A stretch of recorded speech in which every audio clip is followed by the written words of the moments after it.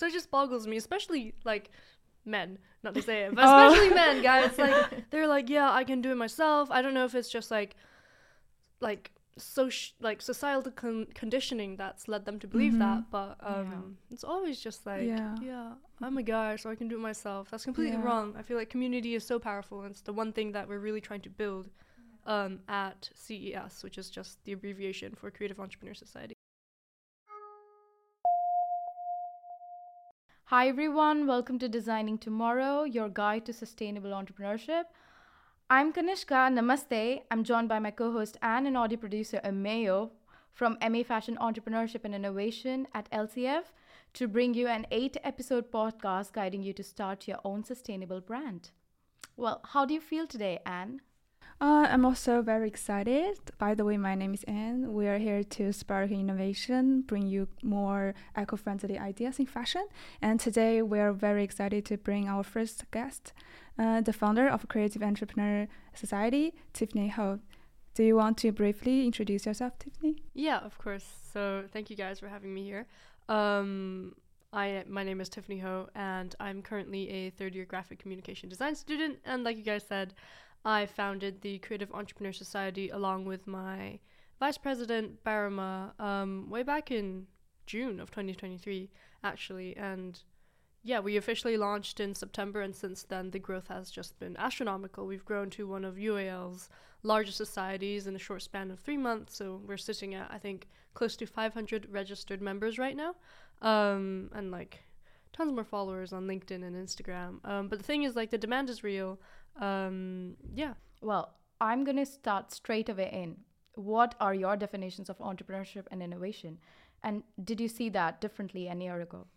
Definitely. Honestly, like, every time I introduce myself as like, oh yeah, I'm the president of this like entrepreneur society, I honestly, dude, like, I still feel cringe, you know. I still feel like a bit of shame in my heart, like, oh my god, I'm like selling my soul out to like profit driven entrepreneurship and like this and that, you know. And that really was my definition of entrepreneurship a year ago. I genuinely thought it was just like men in suits, you know, conducting business deals that don't really build up to anything positive, you know, or real or high impact, right? Just people talking about money and spending it on themselves, which I feel like is still, I guess, the internal definition for a lot of young people, especially young creatives, right? Because we're so far away from the world of business and economics and finance that we just kind of have that active avoidance of all things entrepreneurship, networking, and all associated words.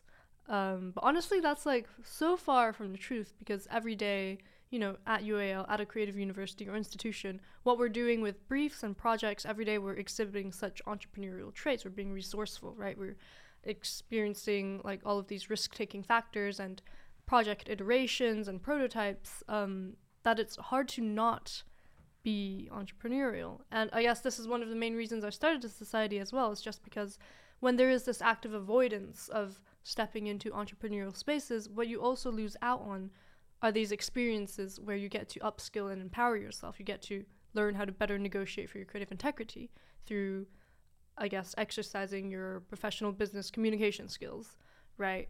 And the fact that university doesn't really teach us this, you know, it's quite shocking. So, I mean, that's a big reason of why we're here. And along your journey, what do you think are the biggest difficulties you have faced? That's a good question. I'd say, well, I don't want to say my journey was smooth, but I definitely had like a lot of support, you know, that archetype of like the lone wolf artist or the lone wolf entrepreneur. Like, I do agree that it might be true in like some very special cases. But more often than not, successful people have such a wide community and wide support network supporting them, and really like pushing them forward, holding them accountable to what they're doing, what they said they will do, and what they've done. And so I guess one of the biggest difficulties I've encountered is, I guess, pushing myself away from that like lone wolf, I have to do everything myself. My standards are high and I am the only person who can reach those standards. That's just not true at all. That's such a myth. at least for me and for all of my peers around me. You know, like creativity, it doesn't happen in a vacuum, and entrepreneurship is just another form of creativity, and that certainly does not happen in a vacuum as well. You need so many resources and so many, you just need a massive support circle just to take even the first step. So yeah, I'd say that was my biggest difficulty, just shedding that myth. I personally relate with this because at our course in MA Fashion Entrepreneurship and Innovation, our course leaders Stacia, Taylor, and Sabina specifically focus on how teams are vital for a successful business venture. Yeah. So like, you cannot be a lone wolf. Exactly, you can't be alone. So it just boggles me, especially like men, not to say it, but especially men, guys. Like they're like, yeah, I can do it myself. I don't know if it's just like societal conditioning that's led them to believe that, but it's always just like, yeah, I'm a guy, so I can do it myself. That's completely wrong. I feel like community is so powerful, and it's the one thing that we're really trying to build at CES, which is just the abbreviation for Creative Entrepreneur Society. Yeah, and like you said, you founded with your like co-founder. Yeah, like, exactly. So we're wondering like how that dynamic like went. Yeah. Yeah. I think this is also something that I had to learn, that dynamic with a co-founder, and making sure, okay, this is somebody I can trust, I can depend on, somebody who I know has my back when I can't show up. And Barama, the vice president, like he's just amazing, you know, he's like the friendliest guy you'll ever meet. And he's great. I think in the past we've had some discussions about, okay, like we have to remember to give credit where credit is due. Yeah. And I think that's really important, just recognizing the strengths and values that each other brings to the table. So you don't have like your own nagging feeling inside your heart that, oh, like, am I giving more? Is he giving more? Like, no, this is a 50-50 split. And we both couldn't have done it without each other. I'm curious though that if someone like me wants to start my own little venture, but I have no experience, what advice do you have for me? Well, guys, honestly, I don't have experience. No, that's the thing, because so many people come up to me and they say, oh, wow, you must have had like, you must have studied business or like econ or finance in your GCSEs or A levels. I personally did IB.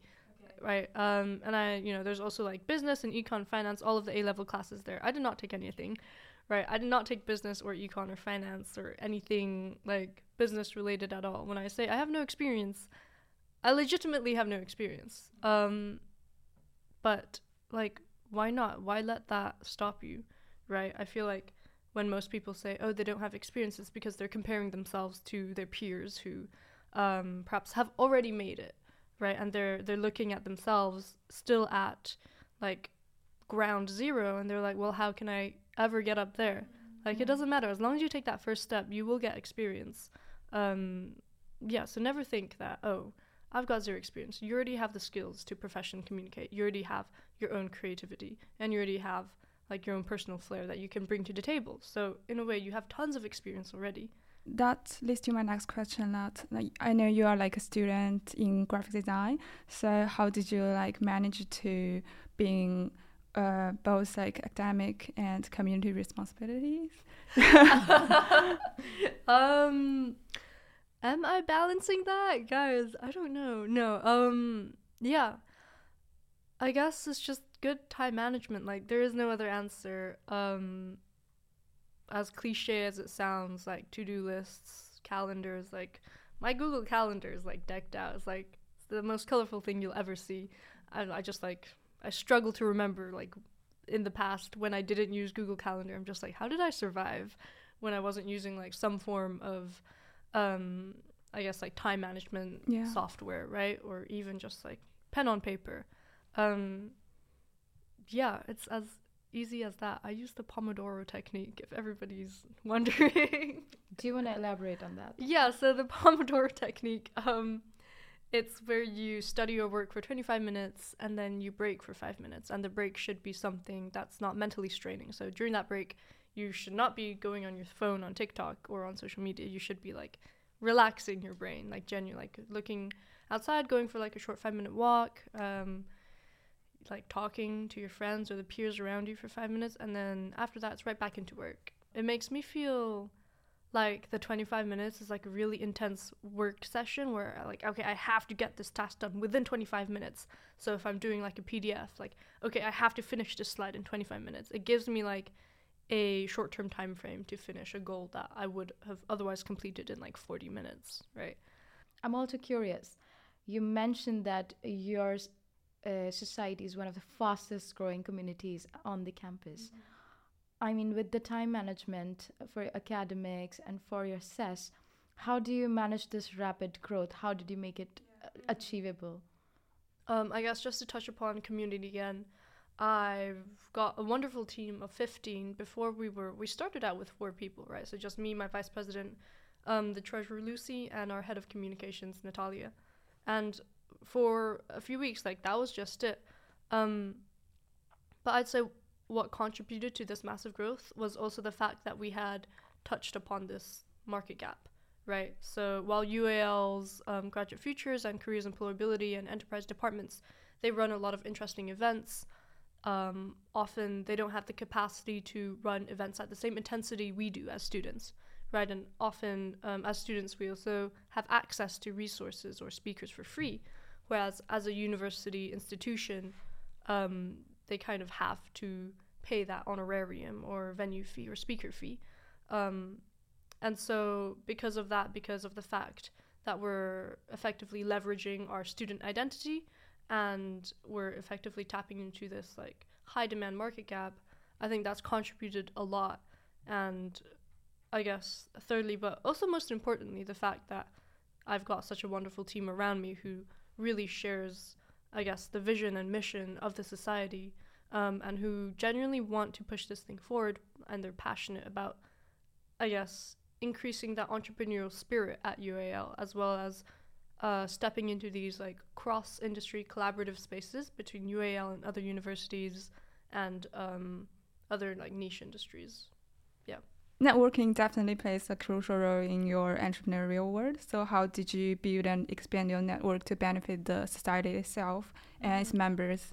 Yeah, so at first I really was just taking all of the networking opportunities I could find. So there's this great Instagram account called Style and Sound, and they run, I guess, like they run really regular networking sessions. So I think every week they have like themed networking sessions within the creative industry. So they have like digital design connect, or they have filmmakers connect, or they have like photographers connect, right? And I would go to them and just talk to people and meet people, and that kind of started opening up my network. And from there it really was just finding other events to go to and then being invited to other ones you just see on Eventbrite. And then slowly this network also stepped into UAL, so then I would connect with students across disciplines, across courses, across colleges. And that was when I had just started a society as well. So there was something concrete to talk about. I would be able to talk about, oh, like I'm founding a society, it's doing X, Y, and Z.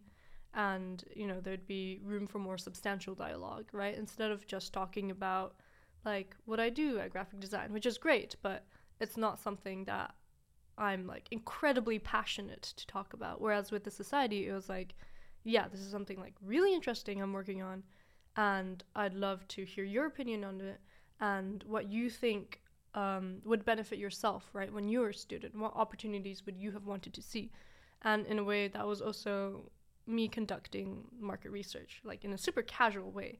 And I guess how this later on benefited the society was that through these connections, we were also able to host events with them.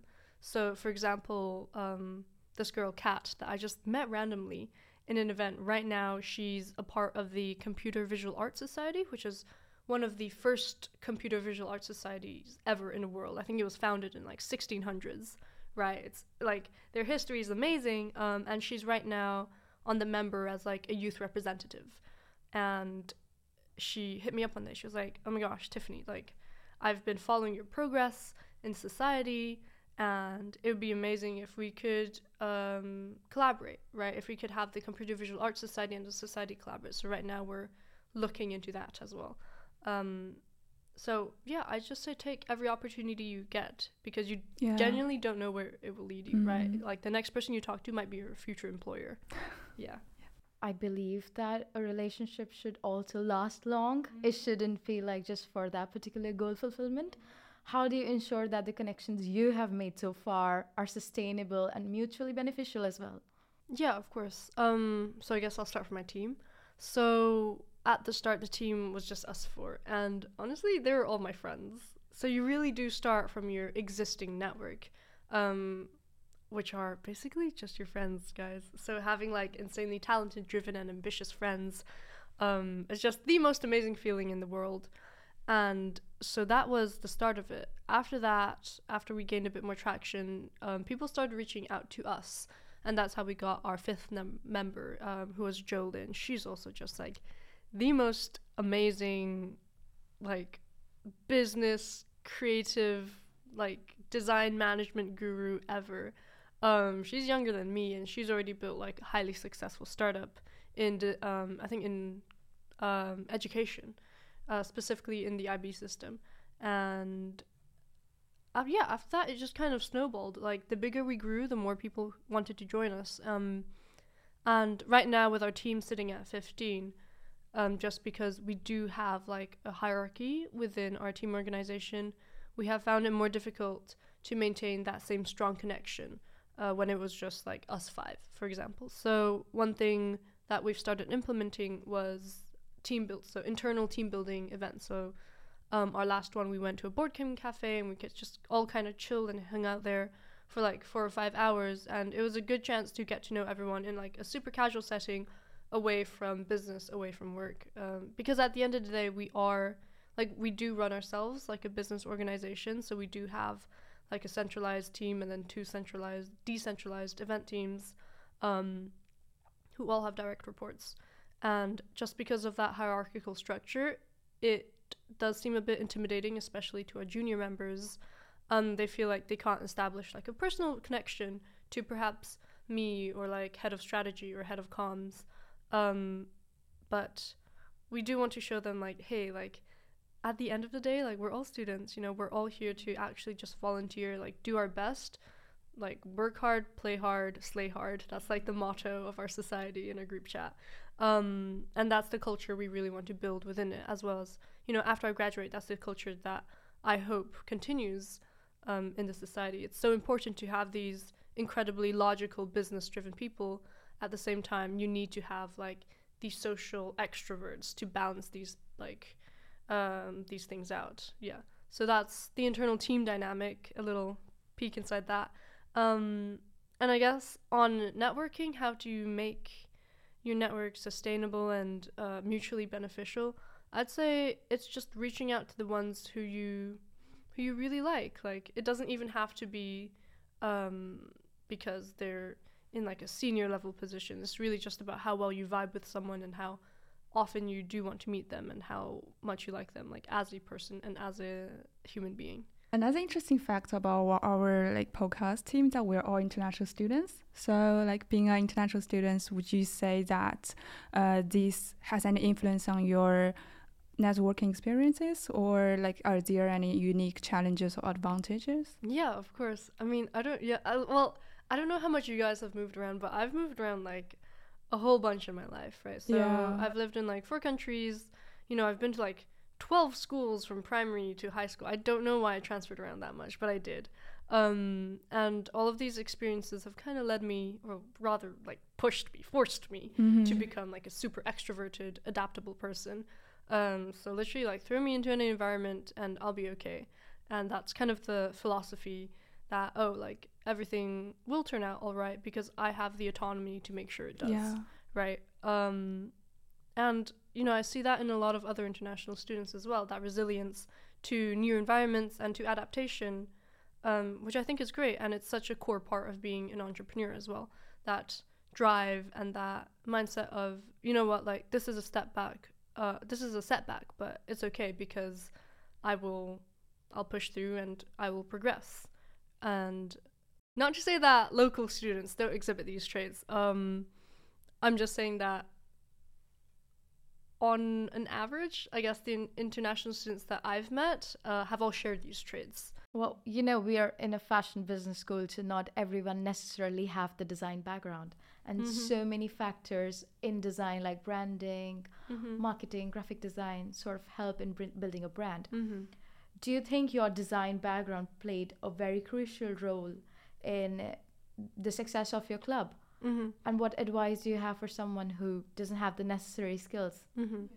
I'd say it did definitely play an important role, and that's because, well, for one, I know people like throw the term design thinking around a lot, but it is so true. It's that iterative thinking process and that importance that you put on user research as well as user feedback that leads you into better prototypes and iterations. And that's essentially like, that's just entrepreneurship. So it's like, once again, it's just crazy when creatives don't think of themselves as entrepreneurs, because they are so inherently entrepreneurial, and they should not be actively avoiding these entrepreneurial spaces. And to answer your question, my design background, so it's told me how important marketing is. So the fact that our Instagram looks the way that it is because everybody in our team knows how important that public profile is, right? So anytime you want to launch something, you have to make sure, okay, there's some pre-existing traction there already. So when users want to follow you, they're like, okay, it's not like a dead account. There's posts there, there's images there, there's a bit about them. They're like, you know what? Okay, like I'll follow, I'll stay tuned. And I guess one more thing is just about the visuals. I mean, I am a graphic designer, so I know like, oh, okay, when something looks good, people will like it more. Yeah. So our identity was actually designed by my head of communications, Natalia, and it's amazing. Like, she's received so many compliments on it just because it works out so well in between that intersection of creativity and entrepreneurship, like business-y visuals. Yeah. Do you have any suggestions for students who can be from a non-design background with resources in UAL that they could benefit with? I know UAL hosts a lot of annual events. So, for example, they have the Creative Hackathon, I think, which is actually in like 2 weeks' time. I'm not sure if you guys signed up to that. Yeah? No? We did. Oh, nice. We Amazing. did. It's actually where I've met my vice president, Barma, for the very first time. It's also the event that made me realize, like, oh shit, like, entrepreneurship is so interesting, you know? Like, you step into that room and the atmosphere is just different, right? Because there's incentive, and it's based in reality as well. Like, not to say that our design projects aren't based in reality, but this is different because you have to consider all of these practical advantages, disadvantages, solutions, problems, challenges to the innovation or solution that you're working on, right? So this atmosphere is like, it's electric. Everybody's working towards the same goal, and everybody's, there's competition, but it's also such a friendly atmosphere that you're able to make friends and connections with people that you would necessarily just never meet outside of uni classes. So for all those who's listening, the Creative Hackathon, go join it. It's amazing. You'll love it. Apart from that, they also run annual pitch events. I know some colleges have their own like enterprise challenges or business accelerators, incubators. But besides from those college specific ones, I know if you do reach out to your careers and employability team at the colleges, they're always like the most helpful people ever. They're super kind. They always have time to give to spare some advice or other resources that they're connected to, right? So if you are thinking about an enterprise endeavor, definitely reach out to somebody. And like book a one-to-one session with them. For the resources that are not in UAL, I'd say the Style and Sound one that I mentioned previously. There's this website founded by Carolyn Daly. It's called Creative Entrepreneurs. And in it, it's just a repository of resources that you definitely need to look at when building your own business from scratch. So it goes through legal things, it goes through marketing, it goes through where to raise funds from, whether that's crowdfunding or like seed funding. It goes through business models and finance models and user research, basically it covers all the bases, and all of the knowledge has been validated by her and her team. She's like the ex-director of like Warner Bros. In Europe, so she's got like a crazy experience and crazy history.